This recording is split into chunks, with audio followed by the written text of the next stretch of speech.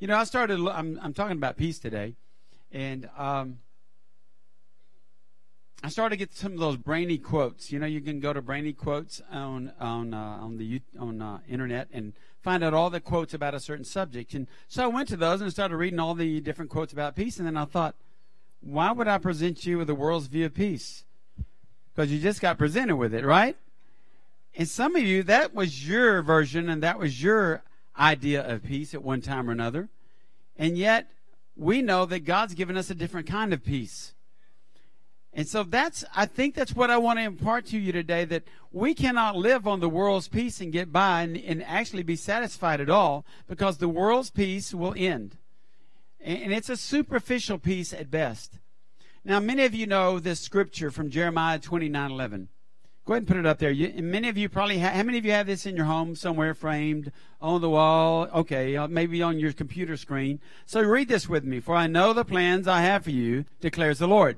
Plans to prosper you and not to harm you. Plans to give you hope and a future. Now, that's nice. I like that version. It's kind of nice. It frames up well. But I've discovered this amplified classic version, and I wanted you to see a difference when you look at the amplified version. Go ahead and put that up there and read this with me. For I know the thoughts and plans that I have for you, says the Lord. Thoughts and plans for welfare and what? Peace. And not for evil, to give you hope in your final outcome. I like that better. Because welfare and peace they're basically the same word there. And in the Hebrew, they're this word. What word would you think is the Hebrew word for peace? Shalom. Say shalom. Okay, shalom is the word that is generally used where we have the word peace in our Old Testament when we read through that. Now, I want to give you the depth of shalom. Listen, if you don't do word studies, you're missing a whole bunch. And you have the opportunity to do word studies now. Did you know that? You don't have to have this shelf full of books. You can go to the internet. You can go to BlueLetterBible.com. How many of you have ever been to Blue Letter Bible? You can look at all the Greek, you can look at the Hebrew, and all the definitions. So I just want to throw that out there for you. And it's a free app. It's free, okay? You can check it out. So it says this about shalom.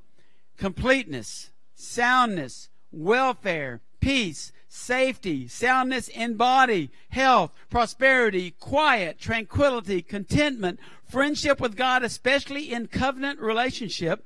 And that's the peace we're speaking about this morning. It's so much more than the absence of conflict.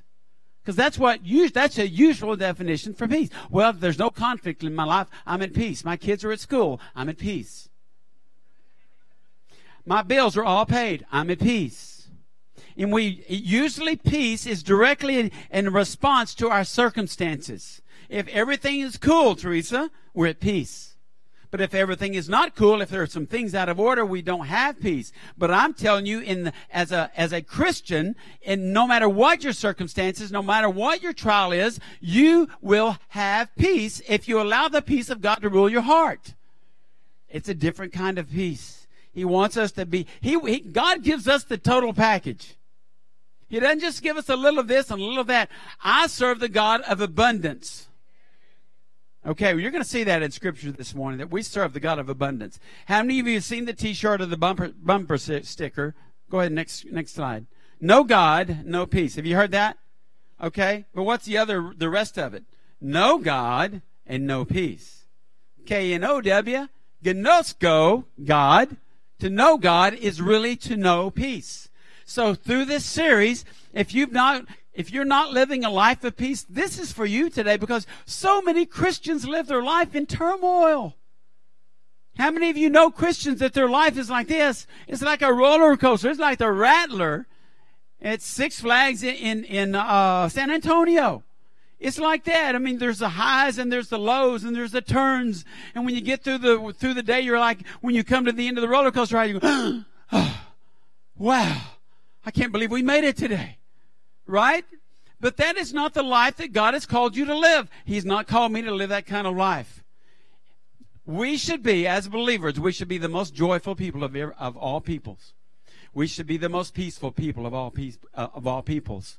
Because God says, blessed are those, the peacemakers. He called us to live in peace. He said, be at peace as best you can be at peace with everybody. How do you do that in this world of chaos? It's to have the true peace that only God can give. The true peace. John 14:27, right before Jesus was going to be crucified. This is in the Amplified Version. He says, "Peace I'll leave with you. My own peace I now give and bequeath to you." This is important that you understand this. "Not as the world gives do I give to you. Do not let your hearts be troubled, neither let them be afraid. Stop allowing yourselves to be agitated and disturbed." Anybody agitated and disturbed this week? A few of you. "And do not permit yourselves to be fearful and intimidated and cowardly and unsettled." It kind of goes a little bit further than the New King James or the NIV, doesn't it? How many of you have been agitated this week? How many of you are lying? Because you all probably, at one point this week, how many of you are walking through some turmoil right now? How many of you there's some things in your life that are unsettled right now? Okay, man, this is going to be good because y'all need this. That's like 90% of y'all have raised your hands for all of those. Rut row. What? On the front row. Okay, I thought you said rut row. Scooby-Doo. Did you know that when we give our lives to Jesus, that He actually gives us peace? And it says He doesn't just give us His peace. It's His peace, not the world's peace. It says He bequeaths it to us. Now that means that He commits it to us and He entrusts it to us. That peace that He's talking about is very similar to the word in shalom in the Hebrew. It's in the Greek, it's Irene. Say Irene. Irene. Where's Irene? Did you know your name meant peace? I'm sure you did. Yes. Anybody else have a name Irene? Any more Irenes in here? Irene, there's a different pronunciation for it. If you want to get real technical, and you're going to check me out on Blue Letter Bible, because Blue Letter Bible, you know what it does? It actually tells you how to pronounce words. It says there's a voice that you can click on this little speaker, and it tells you, and it's Irena.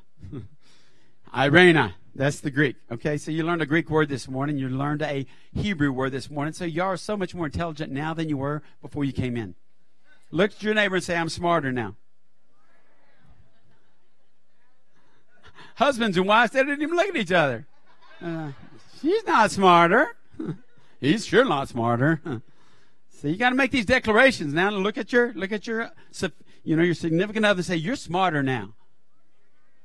Oh, woo! There's some sparks flying over there between Judy and Rick. Wow! I saw the eye contact. Bzz. Yeah, it was good. If we're going to live fully in God's peace, listen, we need to gnosko God. That's the Greek word for to know. Gnosko. Say gnosko. So you learn all sorts of Greek today. Gnosko is to know God, and it's not just to know Him superficially. It's to have a deep, personal, intimate fellowship, relationship with the God of creation. That's pretty awesome, isn't it? He wants us to have that and develop that kind of relationship. And it is a developing of the relationship. It just doesn't happen, guys. You got to work at it. We're going to see that in 2 Peter. So if you have your Bibles, turn to 2 Peter chapter 1. I love that. I love the song that "It Is Well," because it says, through it all, my eyes are on you. And then you can say, "It is well. It is well with me." So we're going to see we're going to fix our eyes on Jesus this morning through Scripture and look at this thing called peace. I love this. This is in the Amplified Bible. Mary Lou said, "You're probably going to start using that from now on." I said, "I don't know, but it works because it goes ahead and gives you the definitions of things that you have to look up." Okay, Simon Peter, a servant and apostle or a special messenger of Jesus Christ, to those who have received, obtained an equal privilege of like precious faith with ourselves in and through the righteousness of our God and Savior, Jesus Christ. Who is Simon Peter, writing this letter to? The church. Say the church.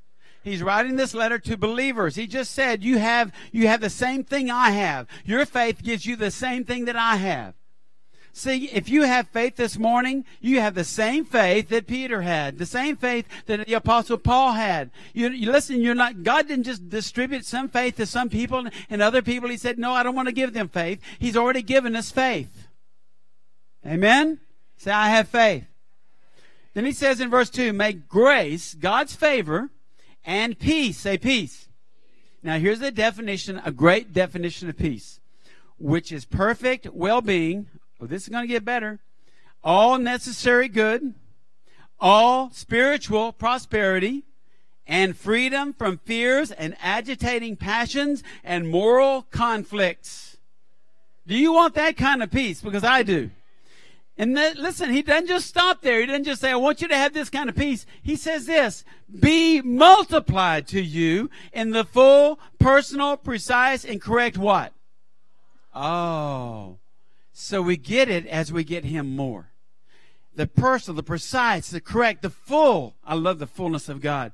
Knowledge, the gnosko, the root word for that word knowledge is the gnosko of God and of Jesus our Lord. He wants you to have peace, and he wants you to have more peace. What does it say? I started to preach this message from Philippians 4. I love Philippians. That's one of my favorite books of all because it's so positive. But one of my favorite verses in Philippians is about the asking and asking God without worry, without fear. You know the verse in 6 and then in 7 it says, so that you will have the peace that what? Surpasses, goes beyond all what? Understanding.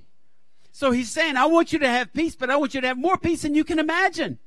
So listen, if you're not walking in this peace, guys, if you're not living in this peace, God says you need to get to know me a little bit better. You need to get to know my character a little bit better. You need to walk with me a little bit longer. You need to stay in my presence longer. That's how we get more peace. You know what I was thinking about? And I know I'm going to embarrass this guy, but I was thinking, who's the most peaceful person? One of the most peaceful persons that I know. No matter what happens, that they always just seem to be the same.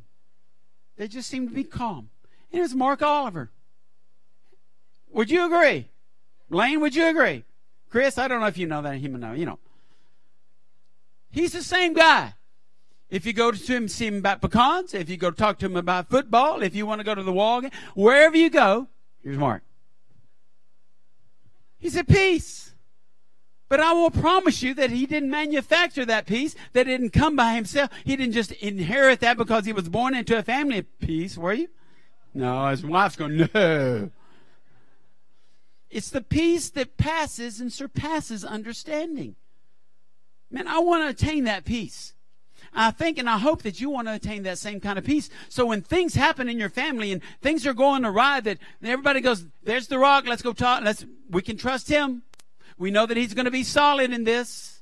She's going to be solid through this because they have the peace that passes understanding.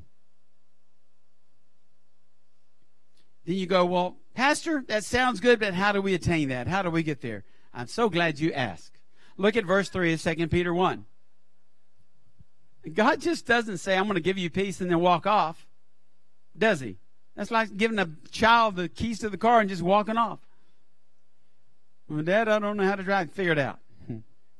Listen what he says here. For his divine power, say divine power, has bestowed upon us all things that are requisite. That word requisite, we don't use it much anymore. It means necessary.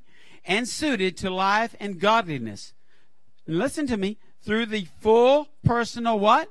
Knowledge of him who called us by and to his own glory and excellence or virtue. God not only calls us to peace, he empowers us to peace. Did you hear me? He didn't just say, I'm going to give you peace. He gives you the power to live peacefully. He gives us his divine, I don't think y'all understand that. He gives us his divine power. His divine, say that, divine power. Godly power. You can't manufacture that on your own. You might say, well, I'm calm and I'm cool, but if you're calm and cool without Jesus Christ, it's a manufactured calm and cool. Sometimes it's because you just don't care. You're apathetic. You know, how many of you know people like that? Well, they seem to be really calm through all situations, sometimes just because they don't really care about you or anything else. As long as they got their clicker and HPN's on, just like that guy on the screen. Where do you find your peace? Well, I find it on the couch. How spiritually deep is that guy? Well, about as deep as the cushions on the couch.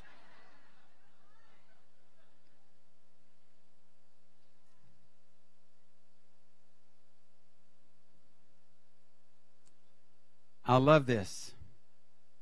That God says in John 14, or Jesus says, these things I have spoken to you while being present with you, But the Helper, the Holy Spirit, whom the Father will send in my name, He will teach you all things and bring you to your remembrance all the things that I've said to you. Okay, so Jesus said, I'm not going to leave you as orphans, right? He said, I'm going to be with you. Now, He meant, I'm leaving. You're going to be with us, but you're leaving? Don't understand. He said, but I'm going to send you a Helper, Holy Spirit, divine power. Now, look at the verse that we read earlier that is associated, the very next verse. Peace I leave with you.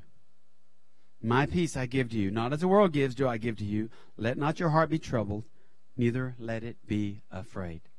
You cannot have... Listen, Jesus knew that there was going to be turmoil in their lives.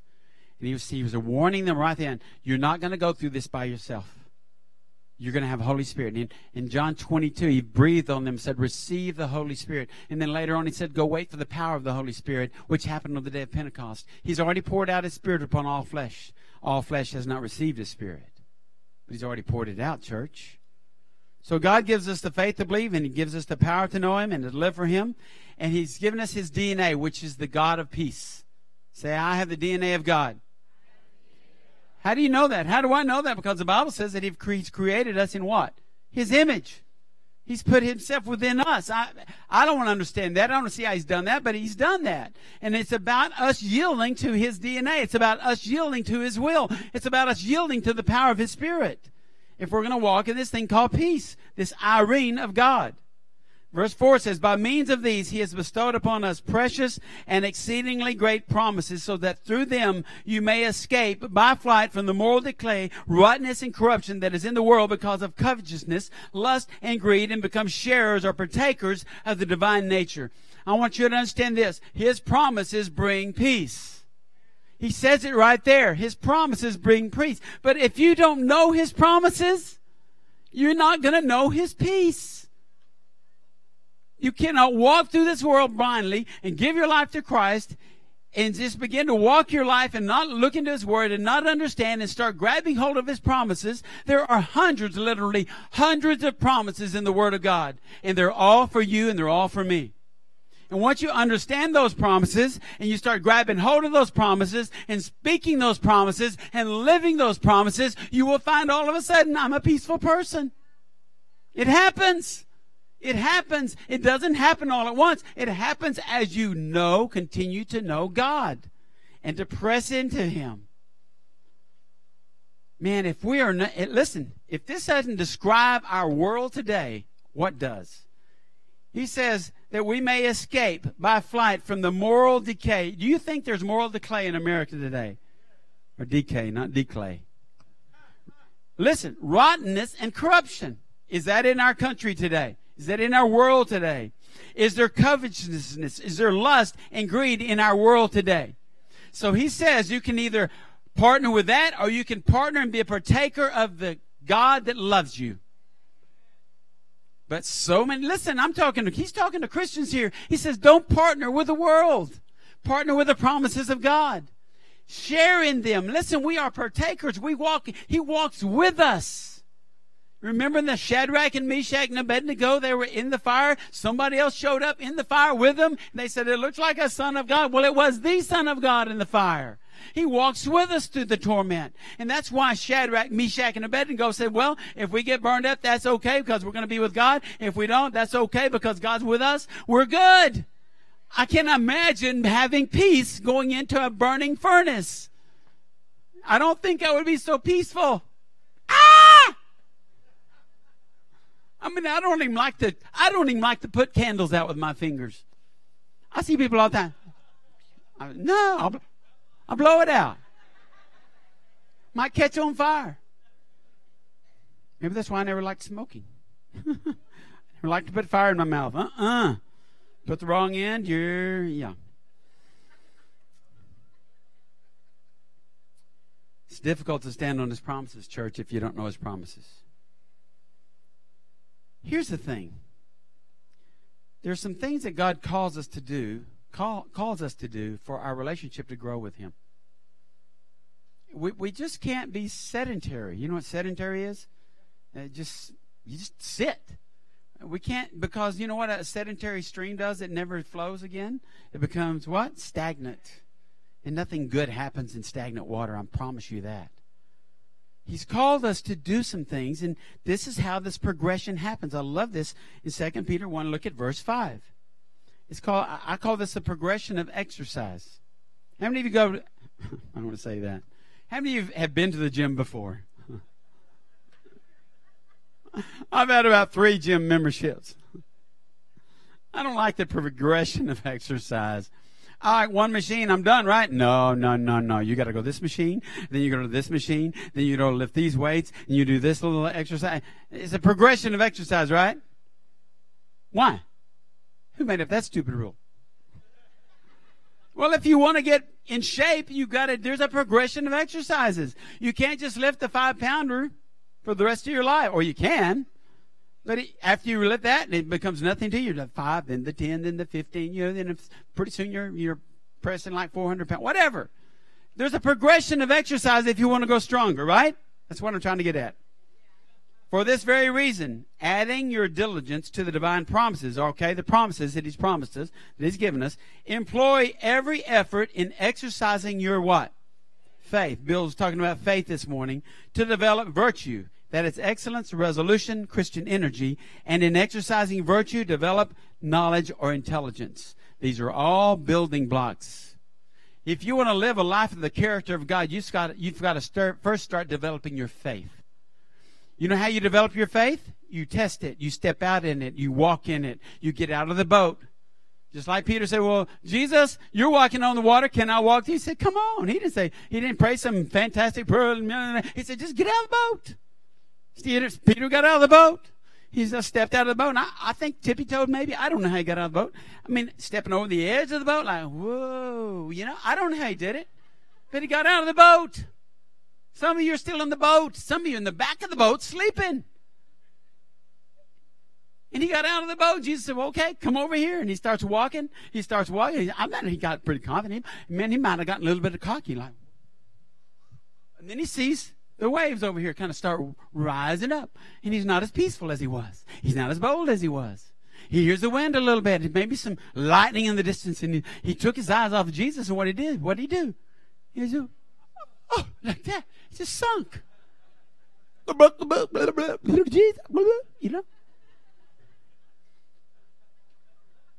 I think Peter did this. He gets out and he's all wet like a little wet dog and gets back out and Jesus grabs him by the collar and lifts him up out of the water and, okay, back in the boat. Because Jesus is strong. He just picked him up, put him back in the boat. Here's all the disciples. Don't you see Peter? He's the only one that got out of the boat. And I think Peter, because he's kind of boastful sometimes, later on if they made fun of him, he said, well, what were you guys doing when I was out in the water? Because I did actually walk on the water for a moment. See, some of you are afraid to get out of the boat because you think you're going to sink. It's okay if you step out and you start sinking because Jesus is right there to lift you up. He's just asking you to exercise your faith. Listen, he exercised his faith that day when he got out of the boat. He made a lot of mistakes after that. But who preached the first sermon at Pentecost? Peter did. Who wrote this book? Peter did. Peter knows about exercising our faith. We just can't sit like a bump on the log and expect to know God better. You can't put your head, sleep on the Bible and get it by osmosis. It doesn't work. I know guys that have done that. Oh, Lord, I just got some impartation. No, you didn't. You got a headache. A pillow is much better. And in exercising knowledge, develop self-control. And in exercising self-control, develop steadfastness, patience, endurance. And in exercising steadfastness, develop godliness or piety. Listen, we kind of in the church today, we're a church of grace. We don't want to talk about godliness much, but I'm telling you, with the grace comes godliness. Don't use grace as a liberty not to be godly because God has called us to be godly. He's called us to be holy. He's talking about it right here. Virtue, your character matters.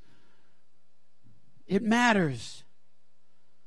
In exercising godliness, develop brotherly affection. And in exercising brotherly affection, develop Christian love. You see how all that works together? The more virtue you have, the more you're walking with the Lord, the more you're giving to Him, the more you're receiving from Him, the more you can walk in brotherly love. And when you're walking in brotherly love, you see people the way Jesus sees them, you will exercise Christian love. And listen, if we're known for anything but that, I want to be known for Christian love. I want Freedom Fellowship to be known for Christian love. I want us to be known for brotherly affection. Verse 8, for as these qualities are yours. Listen to what Peter says here. For these qualities are yours and increasingly abounding. He's always about the multiplication, isn't he?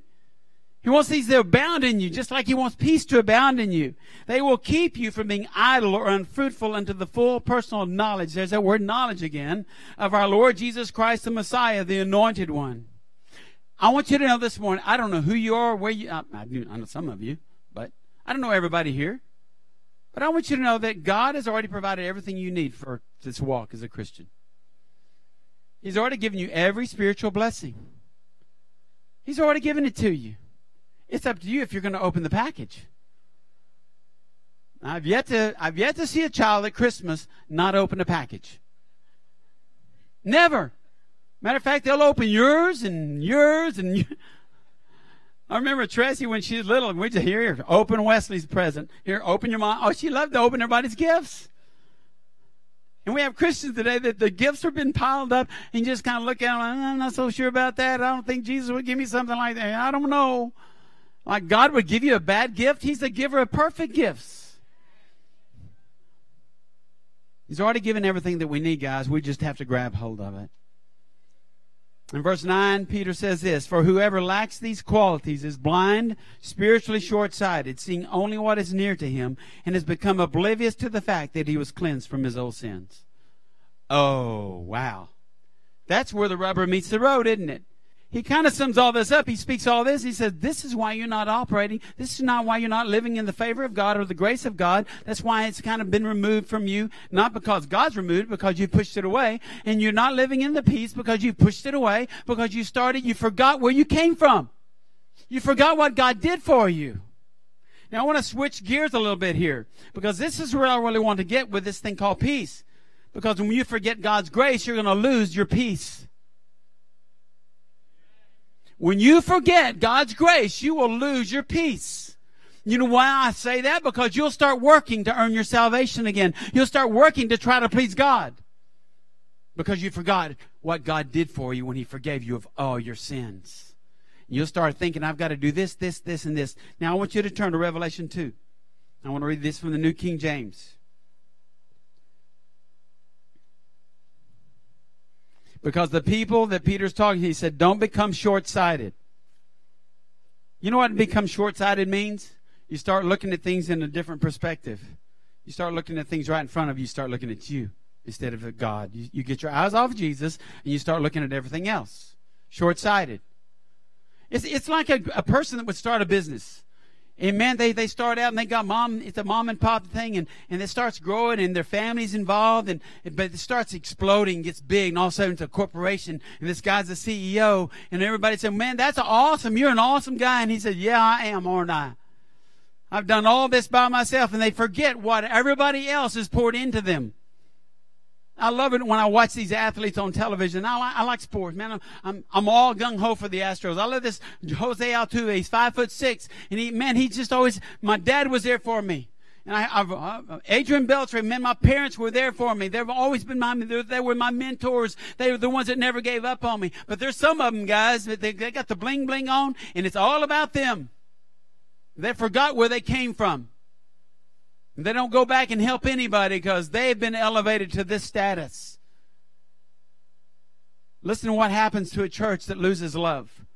To the angel of the church of Ephesus write, these things says he who holds the 7 stars in his right hand. We're talking about Jesus, who walks in the midst of the 7 golden lampstands. I know your works, your labor, your patience, that you cannot bear those who are evil, and you have tested those who say they're apostles and are not, and have found them liars, and you have persevered and have patience, have labored for my name's sake, and have not become weary. Well, that sounds like the ideal church, doesn't it? Woo! When you want to be a part of that church, I bet the worship is awesome at that church. Don't you? Man, these people, they had it going with Jesus. But Jesus says, nevertheless, When he says nevertheless, you want to, Nevertheless, I have this against you, that you have left your first love. Remember therefore from where you have fallen, and repent and do the first works, or else I will come to you quickly and remove your lampstand from its place, unless you do what, church? Repent. See, we can have the appearance of being a great church. We can do and do and do. And we can be impressive in our doing. But if we have forgot who God is, if we forgot where we've come from, if we forgot the salvation experience that we had, if we've forgotten how much He drug us out of the depths of our sin and saved us, we forget about His love, then we forget and we do not become the church of love anymore. And once we quit being the church of love that loves God and loves people, listen, all we are is another organization, another corporation. They're all over America. They're all over the world. Churches that have a label on their door, but man, they're corporate. They have programs. They have all these things, and guys are moving up the corporate ladder. Let me start you out in a little church. Then we're going to graduate you to another church. You do good there. We're going to get you to a bigger church. Listen, they have a corporate mentality. That's not God's mentality. He calls. He equips those that He calls. He said, you've left your first love. He didn't say you lost your first love, did He? So you left your first love. When you leave something, you know what you're leaving. When you lost something, you don't know how to find it necessarily. Anybody ever lost their keys? They're still lost. But when you leave something, you know where to go back and find it, don't you? I left my kid at the mall. I got to go back and get him. You know, but if you lose your kid, you don't know where your kid is, you get a little panicky, right? Well, you should get panicky if you left your kid at the mall. Sometimes we can lose things just by accident. But when you leave something, it's a deliberate act. So what did they leave? What did these Christians at this church in Ephesus lose? What did they leave? They left their love of God and their love of one another, because you can't have one without the other. It's the classic commandments that God gave us were to love the Lord your God with all your heart, soul, mind, and strength, and love your neighbor as yourself. He didn't say love one and forget the other, did He? He said to love Him first, and then when you love Him first, you get to know you're going to love everybody else. You're going to love those. You're going to love your neighbor. You're going to shout at your neighbor. You're not put your neighbor down. You're going to love them. And they left their first love. The Ephesian church became a working church. We cannot put what we do for Jesus before who we are in Jesus. You know, our works don't really impress Him. Like, God, I'm going to really impress you. I'm going to work at the food pantry. Oh, wow, that's all. No, that should be who you are. I love to minister to people that are hurting, because that's the heart of Jesus. Amen? Well, God, I know Brother Cam has been asking for volunteers in the children's ministry. I'm gonna go serve, and I'm just going to do this for you, Lord, so everybody else can see that I'm serving in the children's ministry. And God said, if that's your reason to go, don't do it. I want you to go because I've called you, because that's who you are. That's who I've called you to be. See, we put works ahead of who we are in Christ sometimes. A church that's really going to function the way that God's designed the church to function is all these body parts are going to work together like a well-oiled machine. Some of you have been called to be hands. Some of you have been called to be feet. Some of you have been called to be eyes. Some of you have been called to be ears. Some of you have been called to be the brains. And don't be elbowing your husband, wives. The brains. He's called us all to make up this thing He calls the body of Christ. You understand that? Now, back earlier, Peter says, he talks about Jesus as Lord. Now, 2 weeks ago, we talked about Jesus the Christ, the anointed one, right? Y'all remember? 2 weeks ago, it's a stretch, Pastor. About the anointed one, that we are the royalty of Christ, right? We are kings and priests because He said we are, right? Well, here Peter refers to Him as Jesus as Lord. You know, here's the difference between somebody that's made Jesus as Lord and Jesus as Savior. This is a real problem in the church today. So many people say, I give my life to Christ. I just don't want to follow Him. I don't want to serve Him. I want Him to save me. I don't want to die. I don't want to go to hell. I don't want to burn. Save me. But they don't want to submit to Him and surrender to Him as the Lord of their life. You think you're going to get by and walk in peace if all you've got is your ticket to heaven? No. You're going to walk in peace when you surrender to Him as Lord of your life, as Master of your life. You know why? Because your decisions will be bathed in prayer. There will be the peace of God's going to come and tell you. A lot of people say, well, Pastor, how do you know if I've prayed about this and I've prayed about that? How do I know if God's telling me yes or no? I said, well, He'll give you peace. He will give you peace that the world can't give you. It won't be the best pay, maybe. It'll be the right pay. It won't be the right position. It'll be the best position because God knows where you need to be. Is He Lord of your life this morning? In my heart, and this is probably because I'm pastor here, I believe we fit the description of the Philadelphia church better than any other church He mentions in Revelation. I believe that. I believe that we're a church of brotherly love. I believe that we're doing the right things. I think that we're a church of love. I believe that we're the people, when they come to the church here, they'll say, these people just loved on me. I wasn't judged. I came here and I was all this and that, and it didn't matter to them if I was really dressed well or I wasn't dressed well at all. Didn't matter if I smelled good or I didn't smell good. It didn't matter if I was smelled like alcohol or I smelled like the best cologne. It didn't matter because people just loved me here. I believe that's who we are. But I believe that it takes all of us as individuals getting to that place so we can continue to be that who God's called us to be, a loving church. Doesn't mean we don't speak the truth in love, because you get that here every Sunday.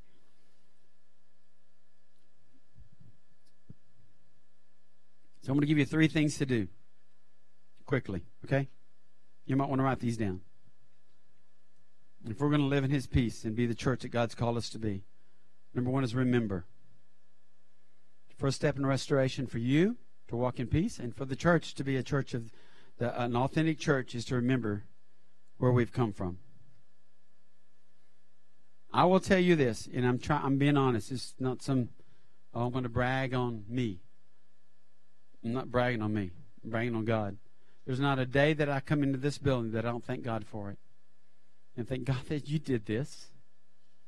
When we ordained C.J. Lucky the other day, Marilyn and I were just pinching ourselves. God, you could do all these things. You would use us. We get to partner with you in this. You've done all this. If I ever start to try to take credit for what God has done, listen, if you don't shoot me, Mary Lou will. I never take you guys for granted. I hope you understand. I may not tell you all the time. But I'm telling you now. It is a blessing to pastor this body of believers. It's a blessing to have the leadership we have. It's a blessing to have the volunteers that we have. It's a blessing to have the building that we have. It's a blessing to know that many, many people have gotten saved here and baptized here and healed here. It is a blessing, and it's an honor that God would use us to do such a thing. But if we ever forget where we have come from, listen, God reminds us a lot. Remember where you started, Harold, in the Christians in Action building with about 10 people in a stinky place. And birds chirping and Billy Big Mouth on the wall, all that stuff. Some kid would go back and hit the button while I'm preaching. Start that bass would start singing. Okay, wait, we have to pause for Billy Big Mouth Bass to sing his song, then we'll continue with the sermon. Listen, the Bible says do not despise small beginnings. But I'm telling you, we should not forget small beginnings either. Because as quickly as God gives it to you, He can take it away if you become prideful and arrogant. He can do that in an individual's life or in the body of a church. And He was about to take the lampstand. And you know what? We can go into a lot of theological discussions, but He's about to take the light out of that church. Because the lampstand represents light. If we ever become arrogant and say we don't want this person to come in this building or that person, and you become arrogant and you don't welcome somebody and you don't put your arms around somebody because they don't look like you, they don't smell like you, they're not the right color, listen, the light can be taken away from you. Don't go there. Remember what God is telling. Remember the prodigal son in his journey? What was the first thing that he did when he was in the pig pen? What does the Bible say? He remembered how good he had it with his daddy. He remembered. We got to remember, church. Because without Him, we are nothing. The second thing is to repent. This means to change the way your direction you're going. It means to change the way you're thinking about something. And the church at Ephesus had begun thinking, we got to do this, this, and this, and this. We got to get this going. Got to get this going. And God said, wait. Don't forget love.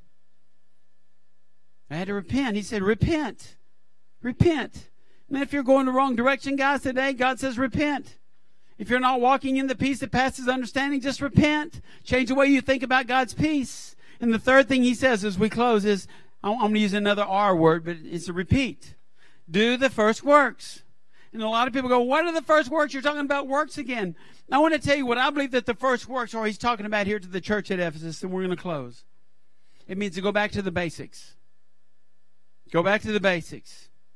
What are the first things you did when you came to know Jesus Christ? When he rescued you from the muck and the mire of this world.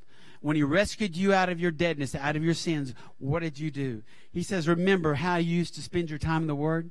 Remember how you used to pray? Remember the joy you had to getting together with other Christians? Remember how excited you were to tell others about Jesus? Remember how when you found out about tithing, how excited you were to give your first tithe check? He wants us to remember that joy that he first captured us with. He wants us to have revival, as Ron was speaking. Remember when that time you couldn't wait to get a place to serve in the church? Y'all remember that? Pastor, it's like that song, put me in, coach. I'm ready to play today. You know, it's like, put me in, preacher. Put me in, pastor. Joe, find a place for me. Jeff, find a place for me. We're looking for a place to serve. We have people here that do that all the time. It's a blessing to hear you say that. But we have others of you that say, I've already done my time. I'm already through. I'm going to retire. Listen, there is no retirement in the Bible for Christians. Now, I hope you said that. I hope you're one of those that's already retired and you just said amen, because that means you got to come out of retirement. Man, if Abraham and Sarah could get it on at 100 years of age, we can too, in the name of Jesus. And what I mean by getting it on is they got out and went. Oh, boy. I know. At least you're listening. Close your eyes this morning. Stand up. Stand up. Can you do that at the same time? Close your eyes and stand up. Ministry team, get in your places. I believe there's going to be some people that are going to get radically saved today.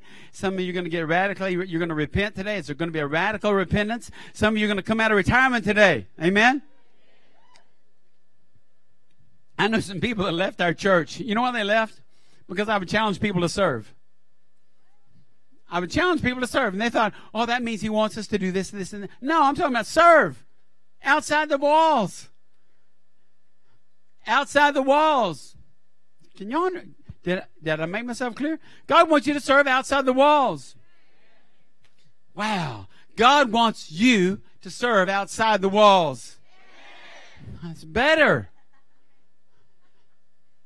I'm not talking about taking up a position in the church. I'm talking about helping a little old lady across the street and just speaking Jesus over her. I'm talking about helping that person at Walmart or at Target or wherever you might go to shop. When you see somebody, and you just speak some life into them.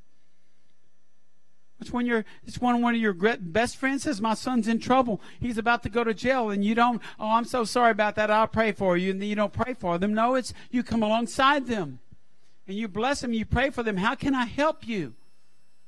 That's the kind of service God wants to see in this body. And I know he's already seeing it. He's seeing it through hundreds of you. And that's a blessing. But I'm telling you, the more you serve him and you follow in him and you trust in him, the more peace you'll be at as you walk this journey of life with Jesus Christ. So I want you to raise your hands just like you're going to receive something. Like a big screen TV, right?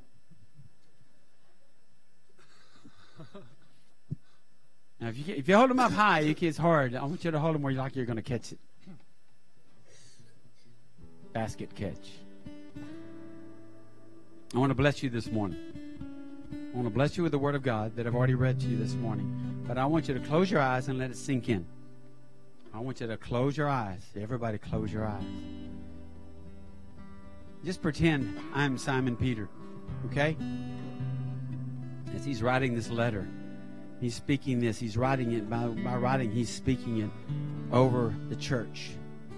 And he starts out saying, may grace, God's favor and peace, which is perfect well-being, all necessary good, all spiritual prosperity, and freedom from fears and agitating passions and moral conflicts be multiplied to you in the full, personal, precise, and correct knowledge of God and of Jesus, our Lord.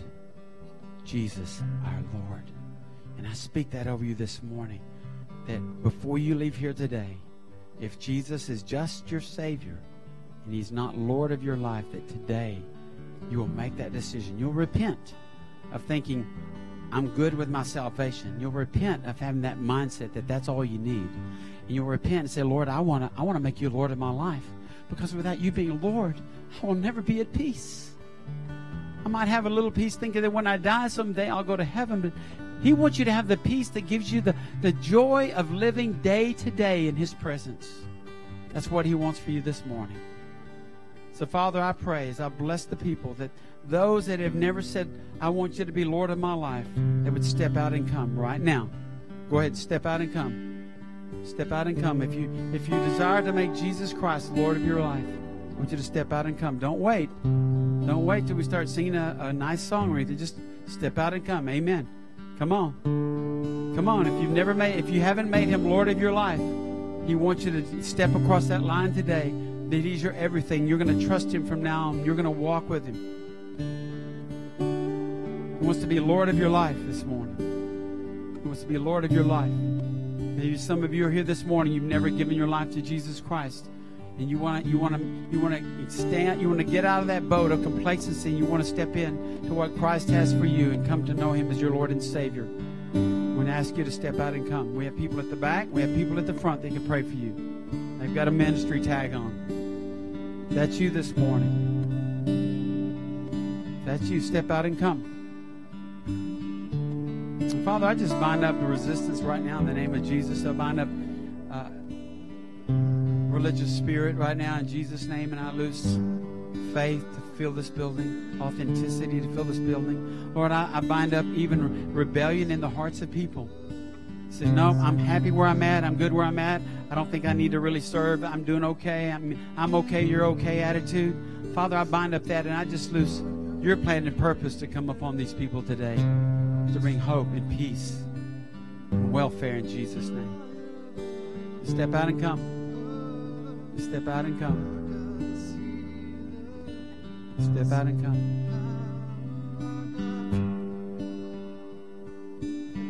And lastly, I want to ask you this. If you've been retired, you've kind of hung up your Bible, so to speak. You said, well, I've served my time. I've done my time. And God says, you still breathing? You still breathing? Come on. I've got more for you to do. I've got a place to send you. You don't even know where I'm going to send you. I'm going to send you. Just like Abraham. He went not knowing where he was going. Just like Peter. Come out of the boat. Well, I don't know about that water. Come on out of the boat. Some of you are staying in the boat this morning. God's telling you to step out of the boat. He's got a ministry for you. He's got a plan and a purpose for your life. Would you step out and come this morning? Father, right now, in Jesus' name, I sense there's such a resistance for people to submit to you. And I ask, Father, that you would melt their heart today. Bring them to a place of repentance, receiving everything that you have for them. Those that earlier this morning raised their hand and said, in my life's at conflict. There's trouble in my life. I'm not living in peace. Those people, Father, right now would say, I want the peace that passes understanding. And they would step out and come this morning. In Jesus' name. In Jesus' name. In Jesus' name.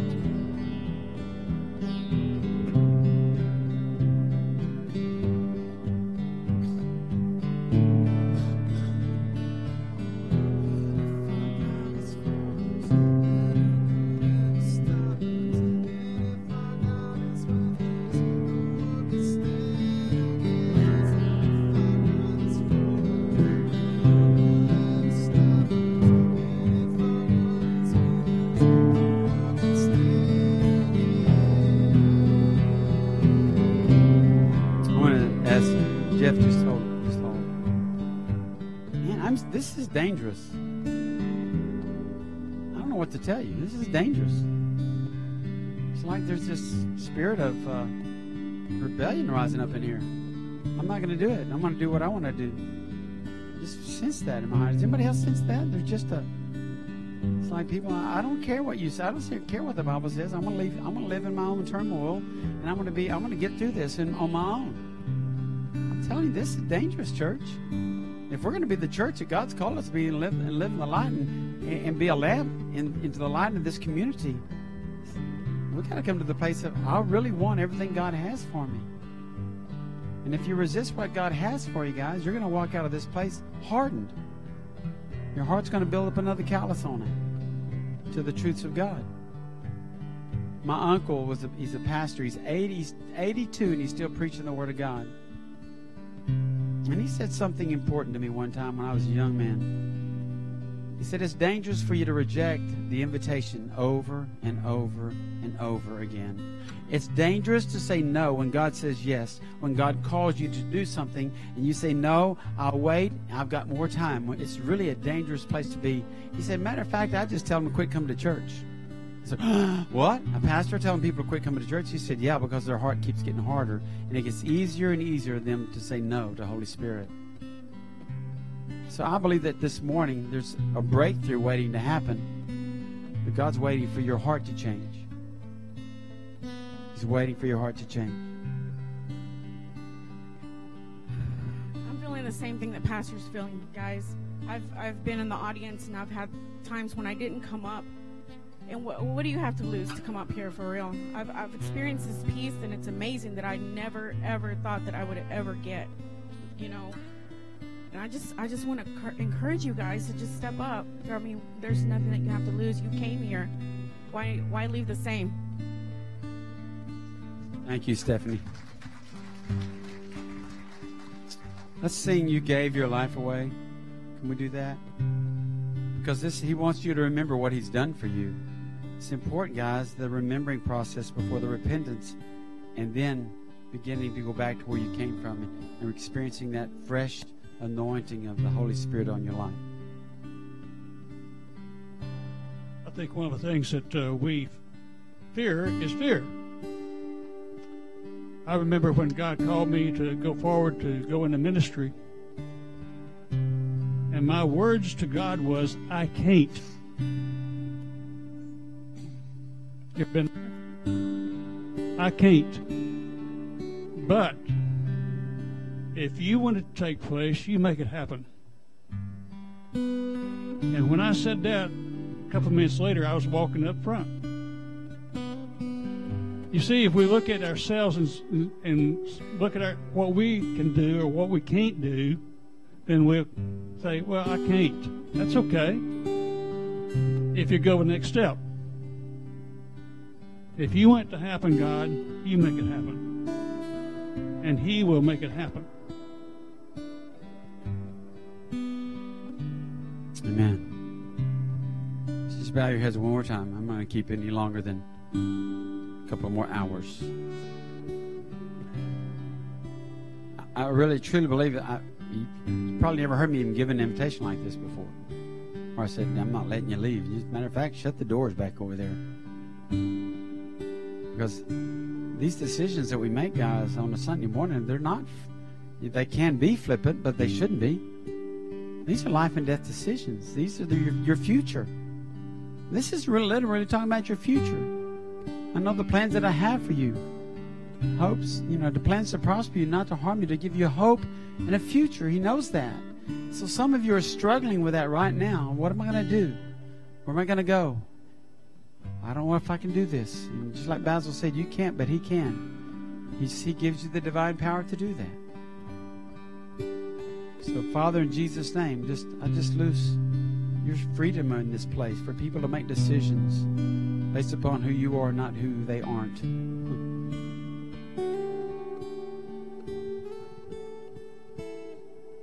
Listen, you guys, he's not going to take anything from you that you don't need.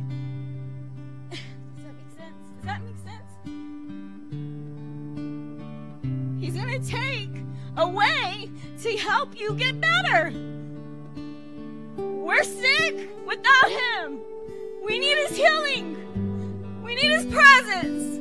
We can't do this without Him. Listen to my heart, saints. We cannot do this without Him. 9 years of addiction and never knowing His love. I went out to gangs and to men for love. And when I met Him, He showed me love. And I thought I knew love, and I didn't know love before I knew Christ. And I'm grateful for Him. I thank Him because He's beautiful. He's my daddy. He's my love. He's my first love. He's my true love. And if you're missing that, then you're missing all of it. Because He wants you. He wants you to see who you are in Him. He wants you to see your worth. Your worth. What was the point for Him to die on the cross? If we're not free, we need to be free. Pastor was preaching 7.5 years ago. I knew nothing of what he was preaching. I didn't even know what he was saying. All I knew was that I needed to go to the front. I needed to get what he had. Because what he had I didn't have and I wanted. It's not easy. He's going to ask for you to get rid of stuff that you don't need. And as I trusted Him and as I pursued in the Lord, I learned that the stuff that He wanted me to get rid of was only to make me better. If you don't have that peace, then you're missing it. But you can get it. He's right here waiting for you. Everybody's been through something. There's nothing to be afraid of, amen? So please, don't stay in that spot. I ask you from a heart as a sister in Christ. Just because I know I don't have it all together. I never will. Thank you, Jesus. Because I need Him to make me better. Every day. Okay. Who wants peace this morning? We just ask you to step out and come stand to the front. God has some. Brother Donald, what do you have for us? As Pastor was talking earlier about faith, having faith. When I went to the doctor, I had two beautiful people praying for me, and I know John and Linda were praying for me. The doctor was talking to me about hereditary. Has your mom had a heart attack? I said, I don't. Prove to me where the Bible talks about hereditary. Show me proof that the Bible says that there is hereditary. No, there isn't hereditary. It is your belief in your heart, what you believe, what God can do for you. My two scriptures that I stand very strong on in healing is Isaiah 53:5 and 1 Peter 2:24 that says that by His stripes we are healed, like this gentleman said earlier. And I was holding back on coming up here in front, but I felt the Holy Spirit in me that I needed to come here in front and speak, because God gave me also for the young lady that's sitting up there by me to pray for her before she leaves. That's why I was holding back up coming up here in front, because I know God has a calling for me. I know He does. And I love this church that I've been coming to. This man can preach. If you don't listen to his word, it's your fault.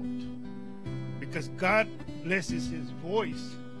That's one thing that God wakes me up sometimes at 3 and 4 to pray over the pastors, the priests, the ministers, the deacons, all the men and women that work for God. And one thing that I always pray is for God to bless His voice. I still remember that vision that God gave me about Him with the arrow. The arrow was to shoot at people's heart to receive Christ in your lives. He's here to do God's work. But it's up to you to make that decision and say, I receive you as my Lord and Savior. Because people, look what's going on around the world. In the book of James it says, if you're a friend of God, if you're a friend of if you're of the world, you're an enemy of God. The book of James is one of my favorite. It says if you go through trials and tribulations, I'm going through trials and tribulations. I had an angiogram done Thursday. And as I was going in on the bed, I quoted Psalms 23. I had my eyes shut. When I opened my eyes, I saw my daddy. My daddy was told that he would die in 6 weeks. My dad lived 13 years. There's where I get that strength that a doctor can tell me this and that, this and that.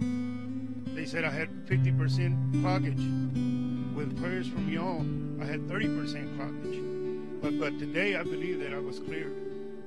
He did it for me once. I had 3 major clogged arteries when I lived in Austin. That Wednesday they prayed for me. That Thursday they didn't find none. None. So God can do the miracles. He is the miracle worker. Give your heart to Christ. Don't hold back. Don't hold back. Give him all you got, because he's given all he has. He gave his life on the cross for you. Amen. Thank you, Don.